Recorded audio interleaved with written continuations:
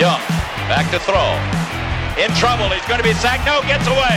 He runs, gets away again, goes to the 40, gets away again, to the 35, cuts back at the 30, to the 20, the 15, the 10.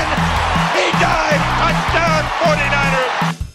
What's up, faithful? Al Sacco and Zane Nakvi here with you for the 49ers Web Zone No Huddle podcast. And look, every week it seems like the 49ers are finding a new way to make you want to tear your hair out of your head. And even though they've been ravaged by injuries, you could argue this team could be 3-2. You could also argue they could be 0-5. And either way you look at it, you have to think, Zane, at this point, we're looking forward to 2019, aren't we? I think that was kind of the outlook before they started this season, but obviously they didn't anticipate losing Jerick McKinnon and Jimmy Garoppolo, and they didn't anticipate losing so many other starters for extended periods of time. Really, it just comes down to whose backups are better. Are the 49ers backups better than some of these other rosters, or are they not? And I think that there's a lot to unpack with regard to talking about the 49ers roster. I have some things to say. I'm sure that you have some things as well. But to me, losing to the Arizona Cardinals at home with a rookie quarterback and a rookie coach, and the quarterback making his first road start of his career, is inexcusable, especially with the numbers that they put up offensively, putting up almost 500 yards of offense, 33 first downs, 10 of 17 on third down. If you saw that stat line minus the turnovers, you would think that they won by 40, and they lost by 10, and that's only after getting a garbage touchdown at the end. So they've got some work to do with the roster, and I think that really we have to be patient, but at the same time, in a rebuild, you want them to progress, and we'll talk about that and a lot more later. We'll talk about that game, yeah, and we'll talk about the roster and where we're headed long term and try to sort it all out, and we'll get that started with our guest, the one and only Mr. Matt Barrows. We're always excited to welcome back to the show from The Athletic and the No Breaks podcast, Mr. Matt Barrows. Matt, thank you for the time as always. Thanks for having me on. All right, to start off, obviously, Garoppolo's injury has derailed the season, and even when he was playing, there still looked to be some holes on this roster, and maybe even some positions like wide receiver that they misjudged, and just trying to find some positives in what's gone on here. Can this maybe be a blessing in disguise in the sense that now the 49ers can really see what they have around Garoppolo and see this team play without him and see what the blemishes really are? Yeah, I mean, it's as if the veil has been lifted off the team, and you're kind of looking at its innards now. And wide receiver is probably 1B as far as positions of need for this team. 1A being edge pass rusher. I think everybody agrees on that. But it also shows you what they have when Marquise Goodwin isn't in the game. And I know that they drafted Dante Pettis to be sort of the guard against that. And it's a bit of a weird situation with both Goodwin and Pettis out. But without them, I mean, there's really not a lot of excitement. We've got a very good sort of gritty underneath guy in Pierre Garçon, but you don't have anyone to stretch the field. And you saw the result of that on Sunday. I thought that Kyle Shanahan did a remarkable job of kind of scheming around that, but even he acknowledged that's not going to be able to be the case week in and week out. You can only call so many screens, which is what they basically lived on against the Cardinals. And Garçon is 32 years old. Goodwin has a history of injuries. And it's clear that they need somebody there, probably a bigger bodied guy who's not going to be able to be jammed up at the line of scrimmage. It's very easy to say that's what they need. It's another thing to actually go out and find that, and that'll be a challenge, I think, in the off season. And the loss to the Cardinals was definitely an embarrassing one. The Niners set a record by running 92 plays. They had almost 450 yards of offense, held the ball over 40 minutes, and still lost by 10 at home to a winless team. Last year, things were ugly, too, in the first half of the season, and Kyle seemed to keep this team together. Do you get the sense that they're still engaged, or can this season kind of spiral out of control?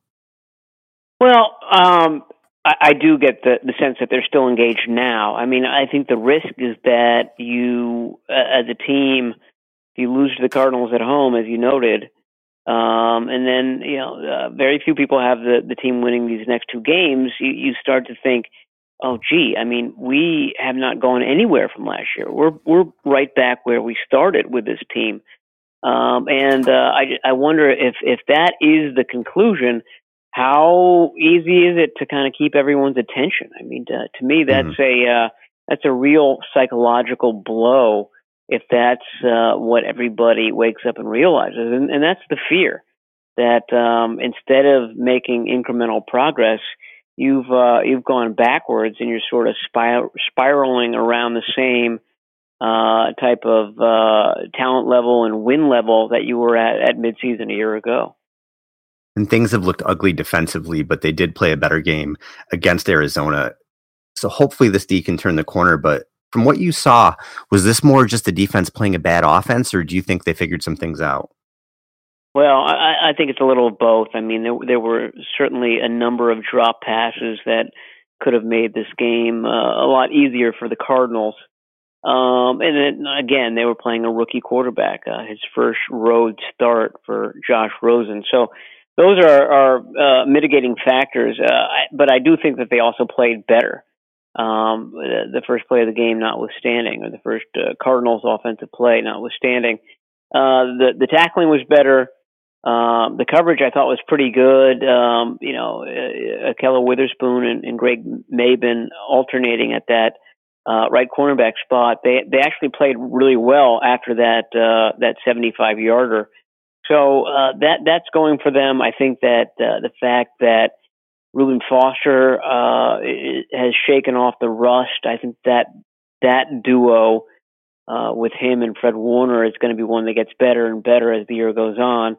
And then, hopefully this safety group starts to play better. I thought Jaquiski Tartt had his best game of the season, and Adrian Colbert obviously was the GOAT on that 75-yarder. From that point on, he played well. So, that's the middle of your defense. That's the part of the defense you need to be playing really well. That's what they were missing these first 4 or 5 weeks. And, that's going to be the difference, I think, between, an okay season and a really bad season. If that group can start to play a lot better, keep things in front of them, then I think that they'll at least have a chance in some of these games coming up. Is Robert Saleh coaching for his job the rest of the way? Yeah, I think so. I think that, Kyle Shanahan would love to retain him. I mean, that would be his instinct to do that, because you don't want to bring in a new coordinator and have a group of young guys learn a new defense. I think there's plenty of time. At this time last year, we were all talking about Vic Fangio. Was he still on the radar? Was he a possibility? Mm-hmm.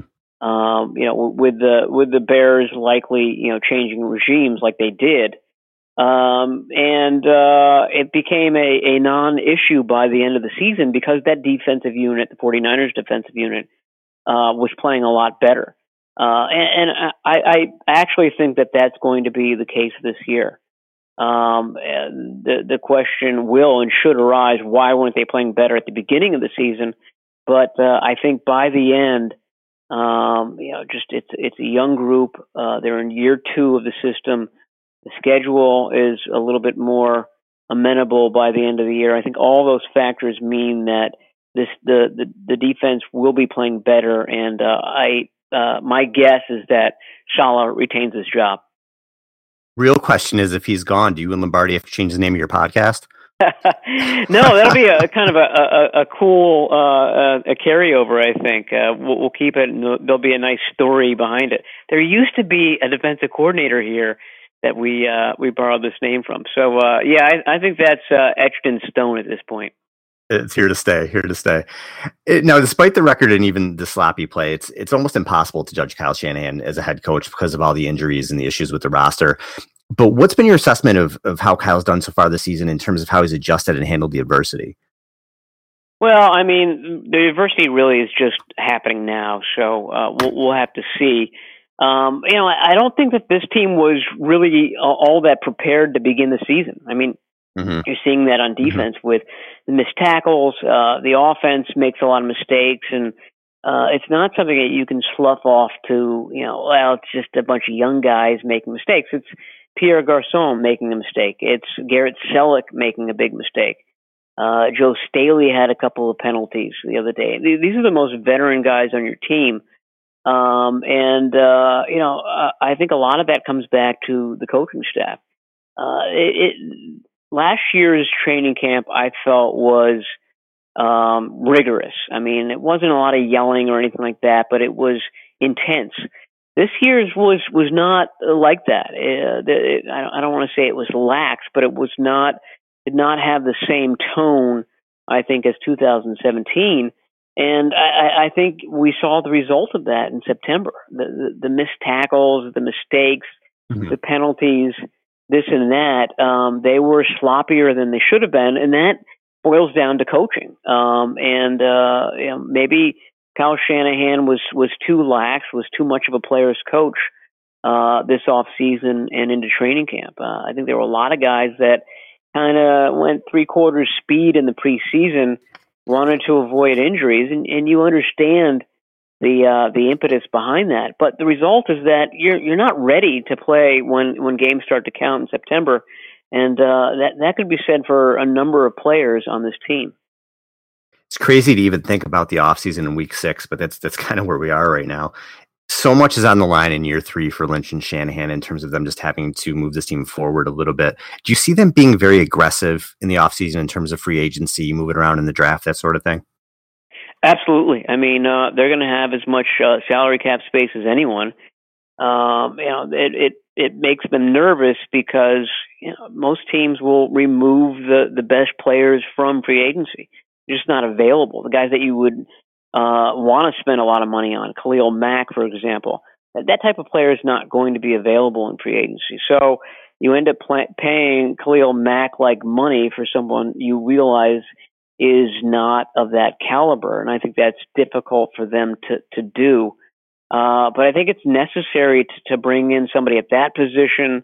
We already talked about receiver, and then the draft. I mean, this is shaping up to be the draft in which you find an edge rusher, and maybe that the 49ers have to use a couple of their picks. I know they don't have the depth or number of picks this year that they've had in years past. They've had double digits.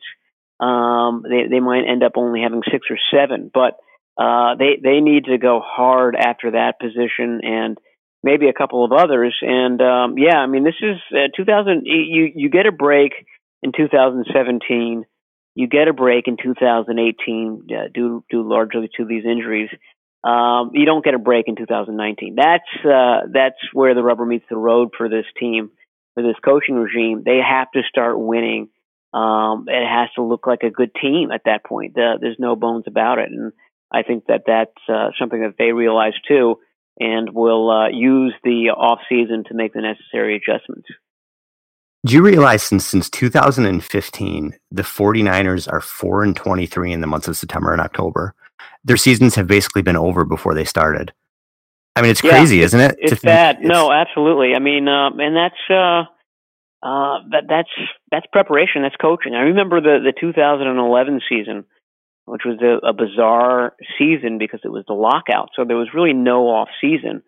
And the 49ers had a new coaching staff. Jim Harbaugh and Vic Fangio came in, and they basically had to assemble their team and start training camp at the exact same time.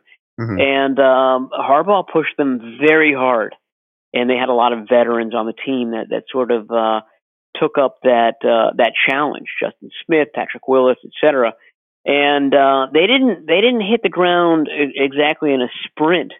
They were still finding their feet a bit in September, but they stayed in games and they won some of those early games. And by the 4th game of the season, they hit their stride, and we all know what happened next. But my point being that was a team that pushed and pushed and pushed because it knew that it was behind the 8 ball. It was a new team, a new staff, a new offense, a new defense. And they were going out a mile a minute, And that served them well when the season began. Like I said earlier, I didn't feel like that was happening this off season, and the opposite effect occurred in September. And if we are looking towards 2019, assuming there's any interest, do you think it makes sense to start shopping some veteran guys who may not be there next year, maybe like a Pierre Garçon? Yeah, I mean, if you could, I don't know if they would be able to get anything for him. They do have a younger guy that they like behind him in Kendrick Bourne. I've got mixed feelings about Garçon. If you could get something good for him, yeah, that's something that they would have to do. I doubt that they would. And it's such as we talked about earlier, a position of need. They don't have a lot of depth there. And at this point, I'm not sure it would be wise to get rid of a guy. No, he's not playing that great right now, but he's better than most of the guys at that position. If you've got the money to spend, you might as well keep him around, because Lord knows this team gets a lot of injuries, and he could be needed at some point. I've gone over the roster. I don't know who they would trade to get someone, to get a draft pick or anything like that. So that leads me to believe that they won't be able to be sellers before the trade deadline, although I'm sure that they'd like to bulk up on their draft pick count before April rolls around. Looking at some bright spots, I think the offensive line's actually been pretty good overall, and McGlinchey especially is turning in a pretty solid rookie campaign. He's been great in the run game. While they certainly still need weapons on the offense, you have to feel good about what they have up front in front of Garoppolo for next year, don't you? Yeah, and the ability to run the ball is such a big deal, and it's something that they didn't do consistently last year. And another part of that, I think, is the running backs, even without Jerick McKinnon, are catching the ball a lot better. They're a bigger factor in the passing game than they were a year ago. I'm not exactly sure what that's a factor of, whether it's just being in year two, et cetera. But even somebody like Alfred Morris, who has zero reputation as a pass catcher, has been pretty good. Whereas last year, Carlos Hyde, he and C.J. Beathard were just never on track. I mean, there was just one drop after another. And even Matt Breida, who is a little bit more nimble and played wide receiver in high school, et cetera, he had trouble last year. He's been much better. Morris has been good, if not spectacular. And I just think that facet of the game, and it was something that they certainly concentrated on in the off season, is noticeably better than it was a year ago. And you mentioned Breida, and that brings me to my last question. Two of the guys on offense that have pretty much carried the load have been George Kittle, which I think a lot of people expected that jump for him. And the other one is Breida, and there was a lot of concern when McKinnon went down. Who's going to carry the load here? Who's going to be able to run the ball? And he's been fantastic. I know he's banged up right now, but are you shocked at what he's done? Was this something you thought he could do? What are your thoughts on Breida? No, I'm not surprised at all. I mean, he's the most McKinnon-like of the backs after McKinnon. And he's actually a stronger runner than McKinnon is. He hits that hole really hard, and we certainly saw that in the early part of Sunday's game. The issue with Breida, and the reason why he wasn't drafted, is that he's got a very long injury history. It goes back to high school. Broken arm, shoulder injuries, shoulder surgeries, shoulder injuries in college, et cetera, and that's why people were wondering, Matt Breida is doing so well. Why is he only getting 8 or 9 carries a game? I mean, the 49ers knew this, and knew that he wasn't a guy that would be able to withstand a huge load, a 20 carry game load, and they're right. I mean, he's had a shoulder injury in the preseason. He had a knee injury a couple weeks ago in Kansas City. He had a shoulder injury in Los Angeles, and now he's got an ankle injury against the Cardinals. So I just don't know how long he's going to be able to stay upright, and certainly they can't increase his workload over what he's been getting to this point. Matt, you were the best, buddy. Thank you so much. All right, no problem. Talk to you soon. Okay, Zane. So I figure that most of the people, or at least some of the people that listen to this show, follow us on Twitter too. And anybody who does follow me on Twitter knows I kind of went on, not quite a rant, but I had some things to say about the ownership recently. And I do want to address that, because some people were like, yeah, I know where you're coming from. And other people were like, why bring up the ownership? And I guess let me just sort of explain where I was coming from with it. And my thought after this game, after just another frustrating loss, I just sat and thought to myself, man, how did we get here again? How are we here again? And I'll explain what I mean.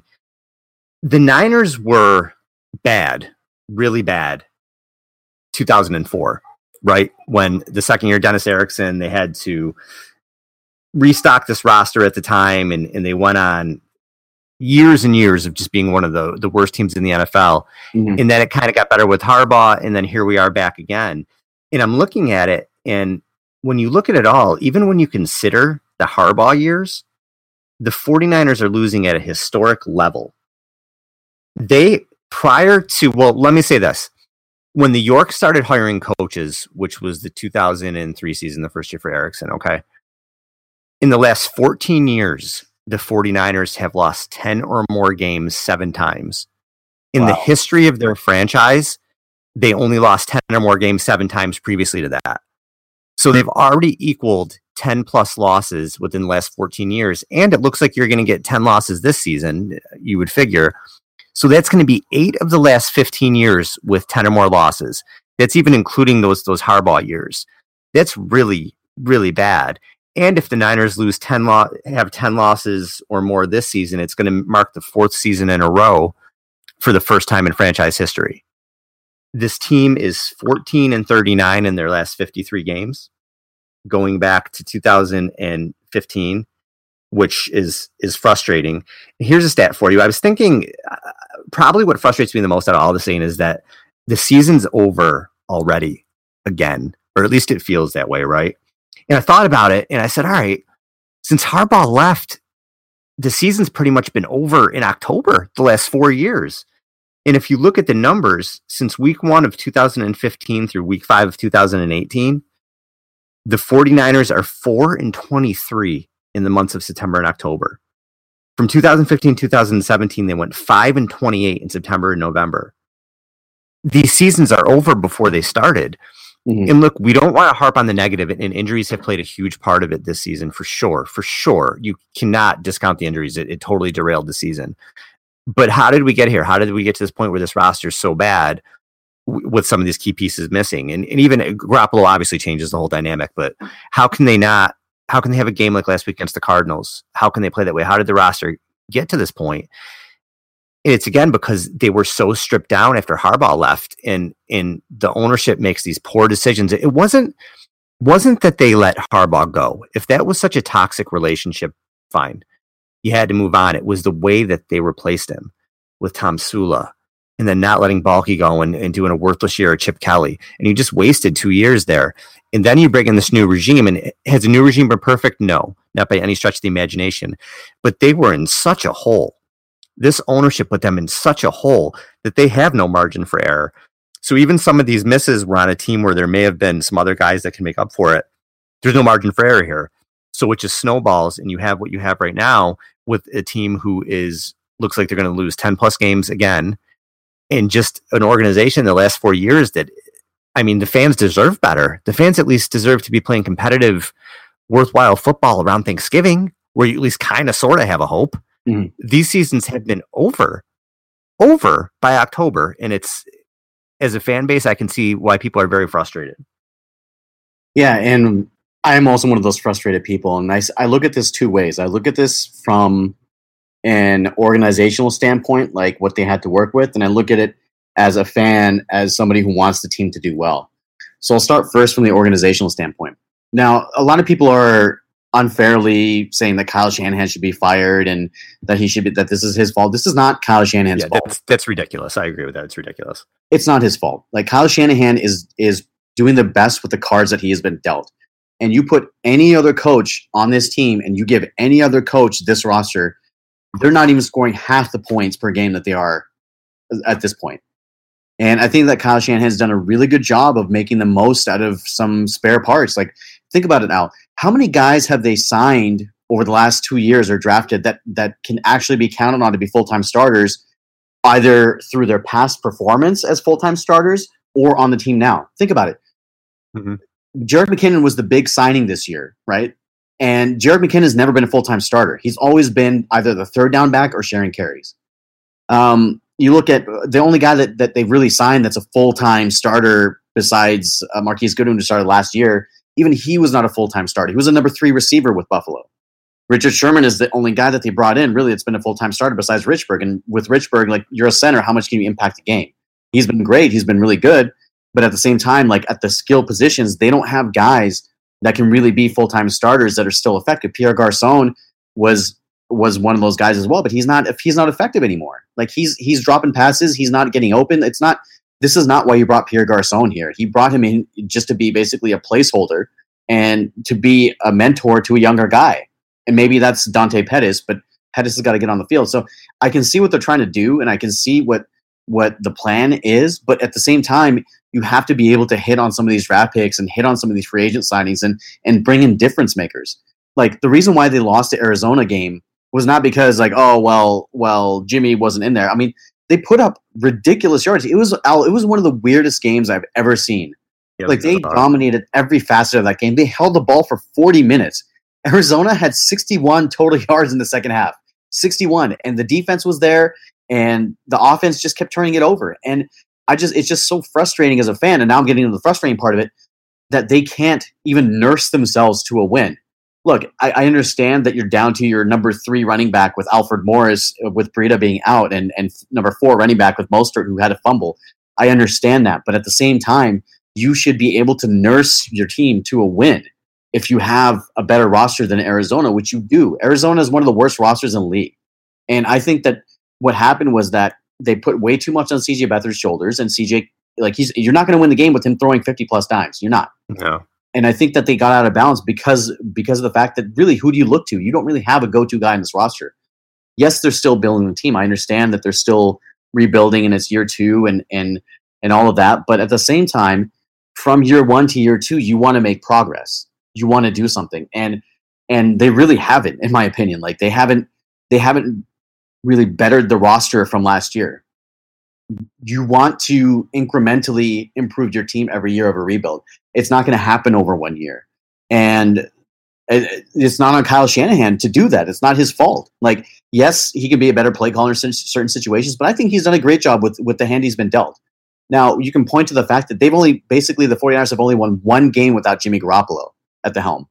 Kyle Shanahan has 1 win without Jimmy Garoppolo at the helm. So that's pretty telling that was basically obviously the centerpiece of this offense. But at the same time, what was your plan if Jimmy went down, or what was your plan if he wasn't effective? Like, what was your plan? Was the plan just to say, oh, well, we're just going to ride or die with Jimmy and not put anything around him? So this could be taken as a learning experience for the front office, and this could be taken as something that they can take forward into 2019. And now the concern that I have is that you're basically putting all of your ducks in one pond and all of your kind of chips to the middle of the table for 2019. And what if you can't sign all the free agents you want to sign? What if the draft picks that you're expecting to fall to you either don't fall to you, or they get injured during the college season, or they just dramatically drop off during this last season of their college career? Like, you can't just be like, oh, we're planning for the 2019 draft, acting as if you're going to hit on all of your picks. It's just foolish. And I'm wondering, like, what was the plan for this year then? Was the plan just to be like, oh, we're just gonna fold up shop and then hope to plan for 2019? Like, I mean, what is the plan going forward? And that's what I want to know. And to me, when you build a team, you build it over a number of years. It doesn't happen in one offseason. And now they put themselves in a position, because they haven't done enough in the previous 2 off seasons to really get enough difference makers. Granted, they've flipped the roster, and the roster is much better than it was, as you mentioned, when Trent Baalke was here. But they haven't brought enough difference makers slowly, like piece by piece, that they're now having to rely on this 2019 offseason as the offseason for them to make all these changes. But Al, like, for a front office that's really good, even the good front offices, if you can find 5 starters on on both sides of the ball total in one offseason, that's a really good offseason between the draft and free agency. That's a really good offseason. Now you're asking the 49ers to do that, who have holes all over the place in one offseason. You're asking them to fill all these holes pretty much in one offseason, because then you're going into year 4 and 5 of Shanahan and Lynch, and you have to know what you have then.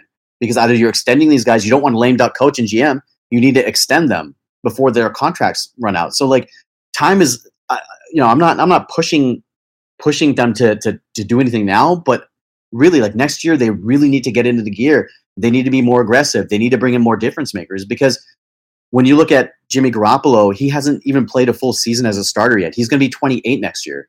So that's, to me, like that's like the prime of a quarterback's career, from ages basically 26 to, I mean, some guys go through 36, 38, 40 years old, but for most quarterbacks, this is the prime of your career. And the fact that he hasn't taken a full season's worth of snaps, it bothers me, because it's not, and again, it's not his fault, but it bothers me because I want to see him progress. I want to see him do well. I want to see him break some of these bad habits that we saw in the first 3 weeks of the season. That only happens by playing. I'm sorry, I'm going on a long rant, but this is just like, this is very frustrating to me, because you should not lose to a team like Arizona even when you're in a rebuild. They're the worst team in the league. You should not lose that game. So I don't know, Al. I think that personally, I know I'm overreacting. I know that, but it was just so frustrating for me to watch, because I know that they're better than this. Starting with Kyle, I put out a poll on Twitter because I wanted to see where the fan base was after that loss, because that was as bad as a loss as they've had in a while. So I asked, after watching the 49ers make mistake after mistake the first 5 weeks of the season, and they have been sloppy and they have made a ton of mistakes, are people starting to doubt Kyle Shanahan? And over 1,000 people took part in the poll, which I appreciate. Thank you. Only 17% said yes, that they were starting to doubt him. So not most people are still on the bandwagon with Shanahan, as they should be. 50% said no, they blame the injuries, which is a huge part of it. And another 33% said he's a young head coach and he's still learning. And I think for me, it's somewhere between B and C, somewhere between, and we're blaming these injuries and that Shanahan's young and still learning. Few things that worry me about Kyle. The sloppiness does worry me. The turnovers, the missed assignments, just things like that. And I think part of the reason for that is Kyle might be taking on too much. Kyle's doing all the offensive plays. There's a young defensive coordinator. What I would like to see them do this offseason. Listen, Robert Saleh, barring a huge turnaround, I probably will not be there next year. I know Kyle likes the Seattle type of defense. They can always bring someone else in who runs this type of defense. And I would really like for them to get a veteran type guy, Dan Quinn, if he's like over Atlanta, somebody like that, who has head coaching experience or has just been around a long time, who can come in and just almost be like the head coach on defense. Just do that so Kyle can concentrate on the offense. Maybe Kyle hires an offensive assistant, because I don't think he's ever going to give a play calling, but just something to help him a little bit so he can be more of the CEO of the team. That's what I would like to see. In terms of the offense, look, I think this offense, if you cut out the mistakes, this offense is doing fine. They're moving the ball. They're scoring points. They scored a lot of points against Los Angeles with CJ. There were a couple fluky turnovers. And in this game, I just thought Beathard kind of looked like the Beathard of last year. The plays were there to be made and they move the ball all over the place, but there's just times when he hangs on to the ball too long and he's slow with going through his progressions, and he forces the ball and gets a fumble because he has no pocket presence. And Kyle's got to be wanting to tear his hair out. So for him, I'm still all in on Shanahan. I still think he's going to be a very good head coach. I just think this is like, he's taking his lumps right now. He really is. Now, is year 3 huge for him? Will year 4 be huge for him? Absolutely. But right now, I just think he's taking his lumps. As far as the roster, I'll start with offense. I think things are a little bit better than they seem. And the reason I say that is the offensive line has played pretty well. Joe Staley hasn't had a good year by his standards, but he's still, Pro Football Focus has him rated 70 rating. Laken Tomlinson, 65 rating. Weston Richburg, only 58.8. These are overall ratings. Mike Person, 74.5. And Mike McGlinchey, who's been very good, I think, for first 5 games, 76.9. And he's actually 86.4 in the running game. Niners are third in the NFL in rushing yards and yards per attempt. They're running the ball fantastic. If they can hold on to that ball, that offense is clicking. So I think that offensive line is there, and you have to hope next year that Staley doesn't regress a lot. They still maybe has 1 or 2 good years left in him. They can get out of him, even if you have to tackle him. McGlinchey goes to left at some point. You have to hope you can get a couple years out of him. You have that offensive line. You have the quarterback when he's healthy. Running back, I love what Matt Breida has done, and I think if he could stay on the field, he's going to be a weapon, and McKinnon's coming back. But I just feel in Kyle's system, he's going to be able to find guys to plug in. I really do. Kittle's a stud. We know that, up and coming. The big thing on this team they don't have wide receivers, and that's hurt them. And I was listening to the podcast with Matt Barrows and David Lombardi, and I think it was Tim Kawakami too. I listened to their podcast, and one of them told a story. I don't remember if they said it was training camp or mini camp or what it was, but they said it was a day where just the Niners defense dominated. And they said to John Lynch, hey, the defense was all over the offense today. And he said, well, we didn't have Marquise Goodwin. I was like, all right. I thought about it, and they made the good point on there too. They said, if Marquise Goodwin means that much to your offense, maybe you have a depth issue. And I listened to them say that, and I said, you know what? Yeah, and it makes sense looking at this year because Goodwin hasn't been there. And even when he has been there, he hasn't been healthy. What does he have 5 catches this year or whatever it is? Yeah. So he really hasn't been there. And again, it's kind of like you said with Garoppolo, like they're relying so much on this one guy. Other than that, they misjudged what they had there. Pierre Garçon is done. I'm sorry, he's done. He's dropping balls. He's not anywhere near the player he was last year. Pettis has been hurt, so we don't know yet. Kendrick Bourne does not scare anyone. Trent Taylor is averaging, 7 yards a catch or something like that? I'd have to look it up, but it's under 10 yards a catch. They don't have people that scare anyone there. And that's where they have to improve offensively in the offseason. They have to get 1 or 2 guys at receiver, playmakers that are going to scare people. They're set at tight end, running back they can figure out. They need receivers. They have to go out and get receivers, and that will make a huge difference. Now, defensively, we all know about the pass rush. We could beat a dead horse with that. We know about that. Here's the thing that I feel like everybody wants to jump on the secondary, right? Witherspoon's garbage. I personally think Witherspoon's playing hurt, but it doesn't excuse the mental errors, but I know his ankle's banged up. Witherspoon's garbage. Colbert's garbage. Tartt can't stand the field. He's garbage. Listen, 2 months ago, everybody in the world was saying how good those 3 players were going to be. No one saw this coming. National guys, I know Pete Prisco, I read an article that he wrote. He said that he thought Colbert was going to be the next big safety in the NFL. Everyone thought these guys were going to come in and play this year. No one saw this coming. So it's not like when you look at the roster on the defense, like you're like, oh, what the hell were they doing? Well, they have these guys in place that everyone was excited about, right? We were excited about Colbert. We were excited about Tartt. We were excited about Witherspoon. We thought Sherman was going to kind of tie it all together if everyone could stay healthy. Quan Williams isn't great, but he's decent. So we thought all these guys were going to be there, and it hasn't worked out. So is it anyone's fault? Maybe Robert Saleh's. I don't know. But in terms of talent on the roster, it might not be. Where I do have another issue in terms of the roster is what they're doing with Solomon Thomas. And did we think that he was going to be the impact player at number 3 overall? No, we didn't think that. But they are misusing him criminally. It's ridiculous. He had 8 snaps from the inside in pass rushing situations in week 5. That's where he needs to play. If you want to build Solomon Thomas and you have the intent of him being a cornerstone piece of your team, and if you took him at number 3 overall 2 years ago, why wouldn't you think that? Why are you not putting him in a place to succeed? Mm-hmm. He's good against the run, but he needs to rush the passer from the inside. Why are you sticking with Eric Armstead there? Put Solomon Thomas in a position to succeed. That drives me crazy.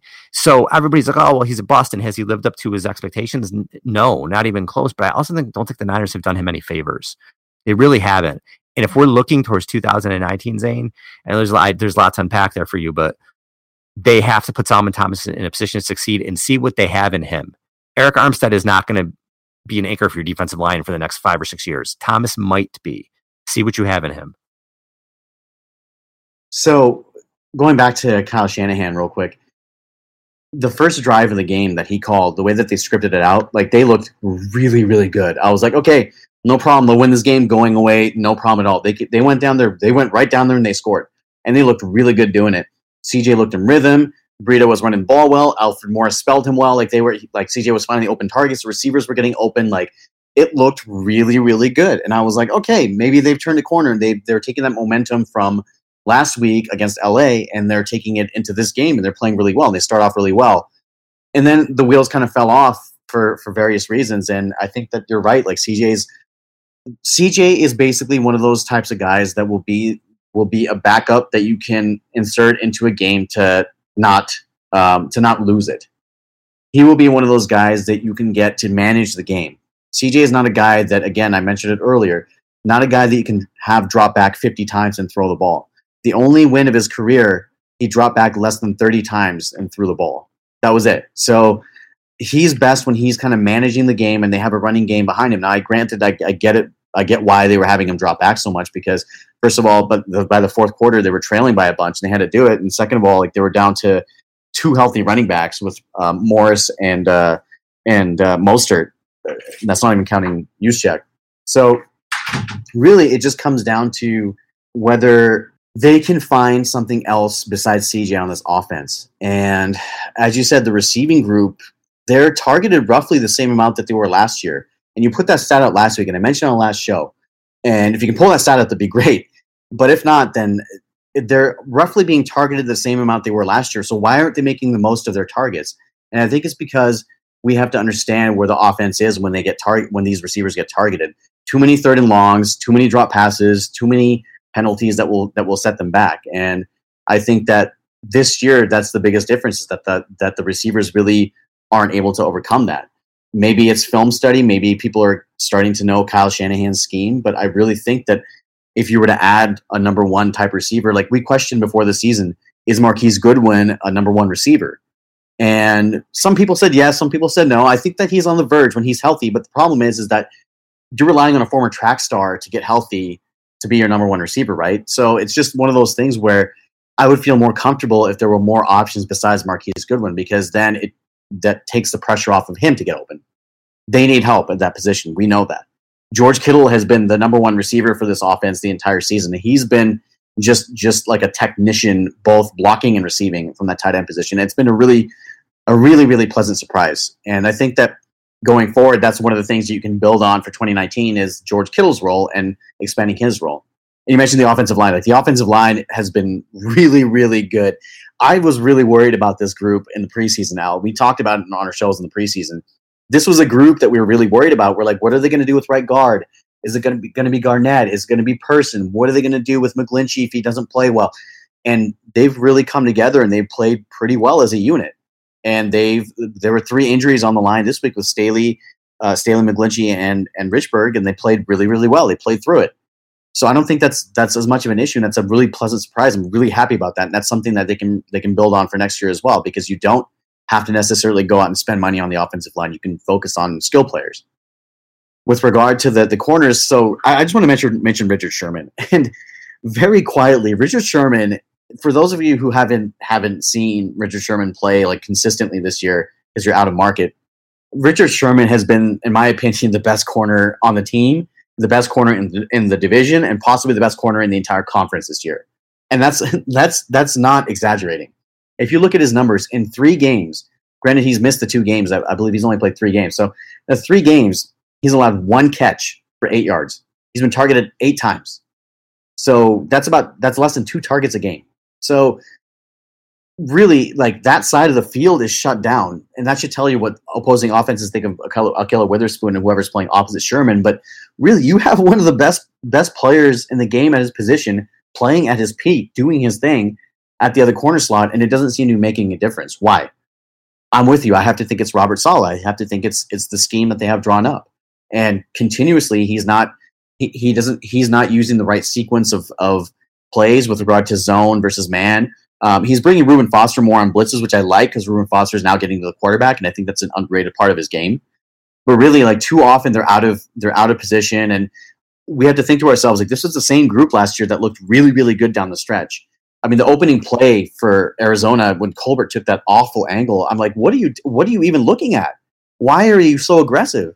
And it has to be, like, we hear all offseason about how Robert Saleh is preaching aggressive play and being violent and things like that. And I have to think that these young guys are impressionable and they really took it to heart and they're playing that way literally.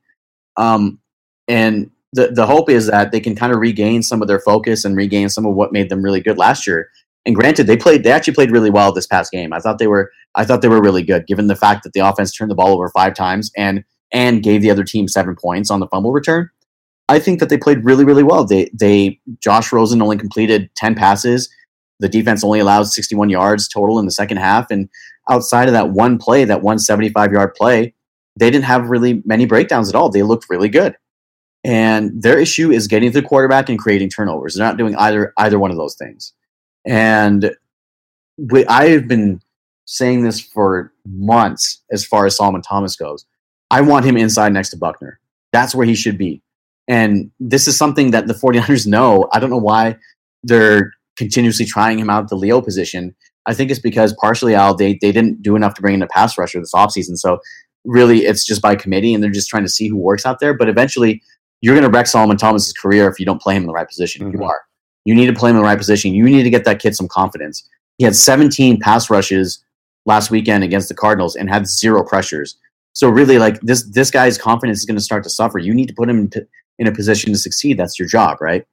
And really, I just think that they're not as far along as we wanted because of injuries, but also because I think the coaching staff overestimated the abilities of the roster. Like last year, if you saw it, like Kyle was kind of calling a more conservative sort of game plan on offense. Robert Saleh was a little bit more conservative on defense. They weren't as aggressive, and they were able to manage their way to a few victories at the end of the season when Jimmy was able to lead them. I think they kind of got away from that, and both sides of the ball are really trying to do things that maybe they're not ready to do. And that's a good thing because they're realizing the limitations. But at the end of the day, you have to dial it back a little bit. And Robert Saleh did. He did definitely change this game plan, and you can see it. And Kyle Shanahan obviously did it as well. So the offense is there. I'm not worried about the offense. Like, they're putting up good numbers. It's just hanging on to the ball, not turning it over. It's the defense I'm more worried about because they can't get to the quarterback, and they really desperately need a pass rush. And that's really what's holding this team back, because if you get a good pass rush, it changes everything. It makes the quarterback get rid of the ball quicker. It creates turnovers. It makes your corners look better. And I think that's what it is that the loss of Elvis Dumervil is looming larger than we really thought. And they need guys to get home. I think their pressures statistically have been around the middle of the league, but did anybody gets home? Yeah. They're on pace for about 27 sacks. That's the issue. They need to get someone who gets home. And staying with the Solomon Thomas thing, again, he was your number 3 overall pick. When you pick someone number 3 in the draft, you were picking him to be a franchise player. You gave up guys like Jamal Adams who were sitting there who could have made a world of difference on this team. You need to make sure this works as much as you possibly can this season. It's probably over. Who are we kidding? They're not making the playoffs. Put him over Armstead or whoever you need to do and see what you have in him. If you do it for the next 11 games and he stinks and it doesn't work, okay, you tried. It didn't work. But you need to give him the opportunity, and you have to do it now. It's utterly ridiculous. You have to do it now. So I hope that they're on the same page with that and they do that. And yeah, the defense did look better in this game. I don't know if it was the defense that looked better or if the Cardinals offense is just that bad, but we're going to find out because we got the Packers and the Rams coming up the next 2 weeks, and both of those offenses can move up and down that field, especially the Rams. And this Packers game will be something. I mean, if Aaron Rodgers gets lost on the way to the stadium, they might have a chance, but other than that, at Lambeau, I just don't see it happening. So, Zane, before we get into predictions for that game, though, did you want to hit out any game balls for Week 5? Yeah, so my game ball for Week 5 is actually going to go to Mike McGlinchey. Mike McGlinchey, and their first offensive line game ball this year. So Mike McGlinchey has been really, really good on the right side, right tackle. Really great at run blocking. We knew that he would be good at run blocking. We knew that Trent Brown was a little bit better of a pass blocker, but I expected more growing pains from him. And granted that there's still the majority of the season left, but Mike McGlinchey has been holding his own out there, and he's been really reliable. He's played through injuries. He's definitely the heir apparent to Joe Staley when you flip him on the other side. And I think that pick in itself, it wasn't like a really flashy pick when the 49ers made it, but it was a really smart pick because this is a pick that they can build around for years to come. When Joe Staley was drafted, it was the same draft as Vernon Davis, and it was the second pick in the first round that they had. It was towards the end of the first round when they traded back in. Joe Staley was like a converted tight end, and nobody really expected much out of him, but he ended up being like an anchor for the offensive line for 10 plus years. And nobody had predicted that coming off the bat. And I think Mike McGlinchey will be similar to that because he does have that mentor.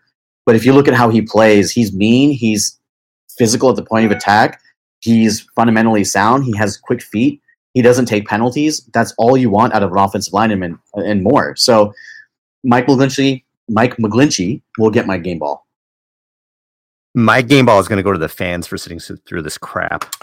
My game ball is going. Yeah, I think the faithful for putting up with this. for putting up with having to listen to podcasts like ours. Who I want to sit, I want to be positive. I want to come on here like we were in the preseason, and like, we like what this guy brings, we like what that guy brings, and we saw this and it was good, and this was a big uplifting thing. But what do you want? What are we gonna do? We got to talk about what's there, right? Yeah. So we'll give our positive stuff where we can, but listen to the faithful, man. My game ball is going to you guys because you guys have put up with a lot.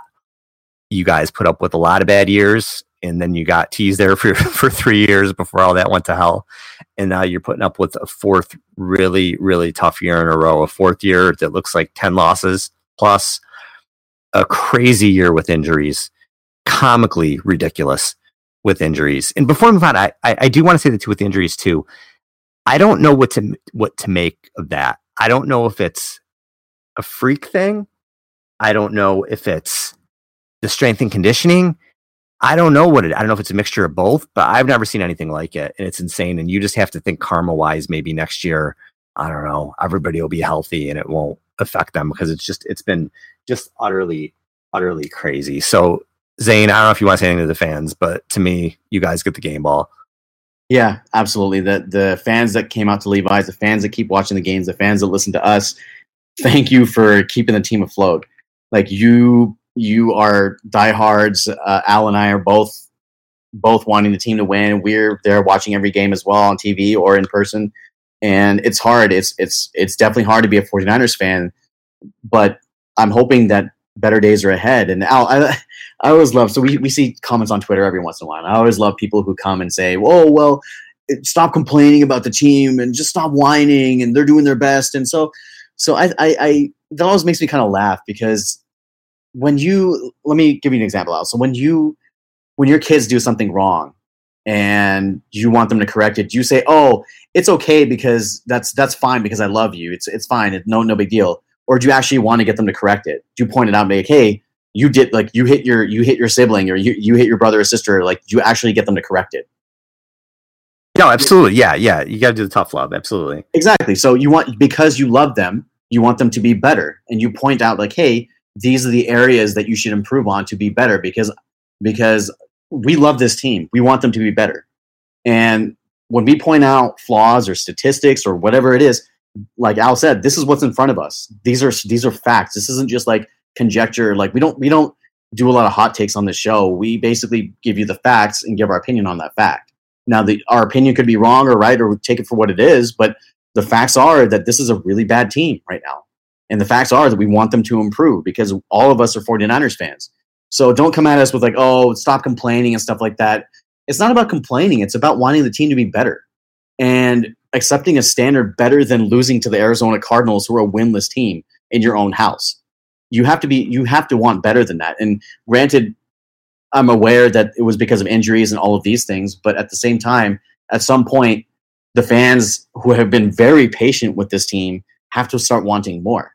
Like if you're John Lynch, you're asking for patience, but you also have to give something back to the fans as well to make them patient. So that's basically what it comes down to, is that we want the team to do well. We'll point out the things that we think need to be changed. It's not complaining, it's pointing out the facts. And there's a very fine line, but I don't want to cross that line, because if you get into complaining, you're complaining about like, "Oh, our terrible luck" and things like that. And I complained about the schedule. That's one thing I'm complaining about because I think it's ridiculous. But that didn't lead to Jimmy's injury. That didn't lead to the fact that they are having to trot out their third string running back, right? There are certain things that are fact, and there are certain things that you can complain about. The schedule, I was complaining about, definitely. But the state of the team, it's a fact. They're not a very good team, and we're not happy with it. We want it to be better. And that's really all what it is. And we have a responsibility to, like, even though we are fans of this team, we also have a job covering this team. I had one guy tell me to go root for another team.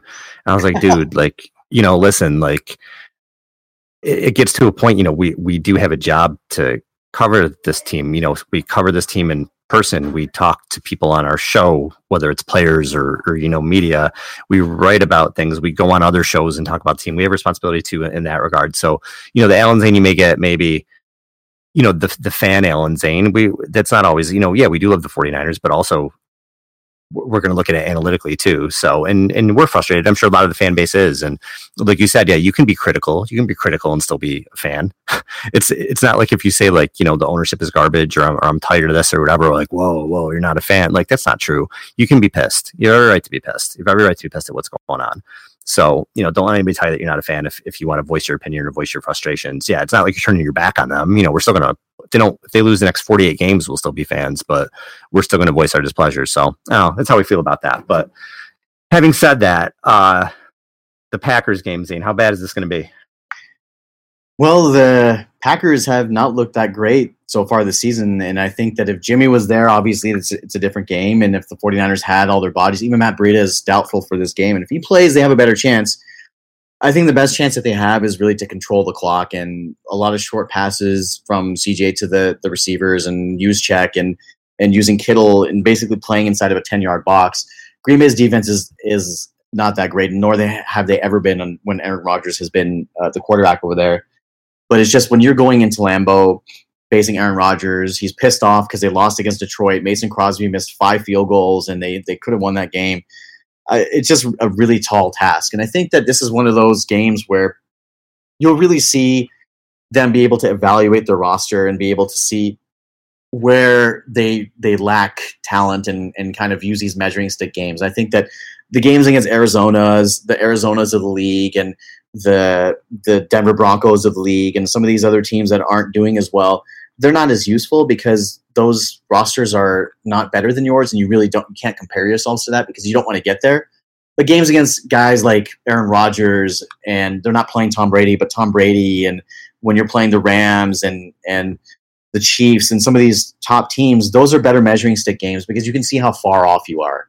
And I think this is one of those games. I don't think that they're going to win this game. I think that they'll be lucky to keep this from getting ugly. But really, if you're the 49ers, you have to come in and try to win 2 quarters, 3 quarters, a half. You have to go by that sort of measuring stick. And then if you can do that, you can say, hey, we just need a couple more pieces here and there, and we can compete with these guys. I really think that that's what this season should be about, like evaluating your current roster, seeing where the holes are, maybe letting some of these young guys get some time to see what you have in them, and letting guys like Pierre Garçon go and Eric Armstead go if you need to, Jimmy Ward, all these guys that have been veterans on this team, and letting them go, letting some of the young guys step up, like a Julian Taylor or Tarvarius Moore, or when Dante Pettis gets back, putting Pettis in the starting lineup. So I think that the opportunity is there for the young guys, and it's going to be exciting for them. And I think that if somebody emerges, it'll be exciting for us because we'll see Jimmy play with that person. But in games like this in Green Bay, like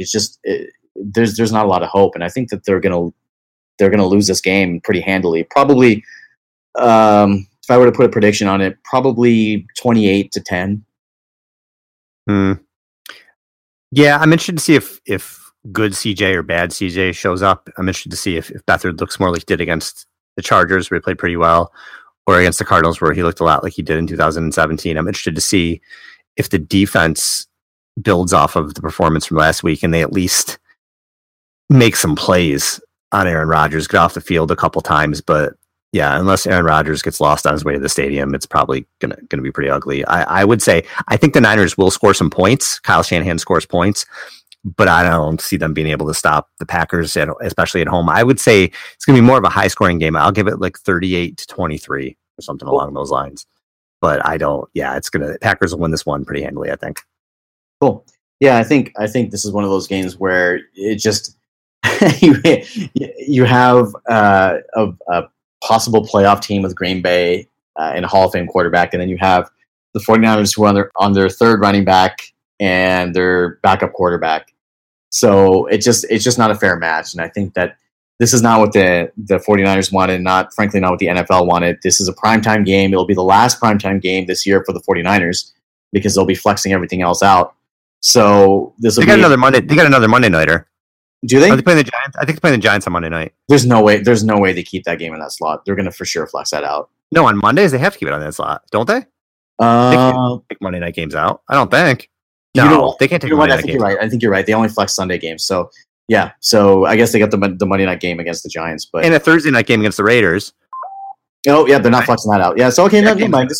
That game's going to suck for the rest of the country. You're right. Thanks for the correction. I appreciate it there. Yeah, they've got three. They got three primetime games left for sure. So this will be one of the few chances this season to see the 49ers on national TV. And if you don't live in the Bay Area, it'll be a nice thing to see your team play nationally. But I just don't have a lot. As soon as Jimmy went down, that's like when a lot of hopes were kind of dashed. At that point, you're building for 2019, and I think that the team is kind of they know that as well. And I tweeted out to all these ridiculous rules that they have now for the quarterback, and some of them are ridiculous, and some of them I see why they're doing it. And you can't prevent injuries like Garoppolo's if the guy steps wrong. I don't care if you put the quarterback in bubble wrap. If you have a non-contact injury, there's nothing you can do.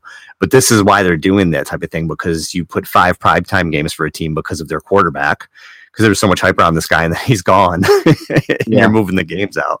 So as much as the rules are ridiculous, that's why they're there. But we'll see what happens, Zane, and hopefully next week we can come back with some positives to talk about and some good things and people that stood out and that sort of thing as well. But until then, for Zane, this is Al. Thanks, everybody.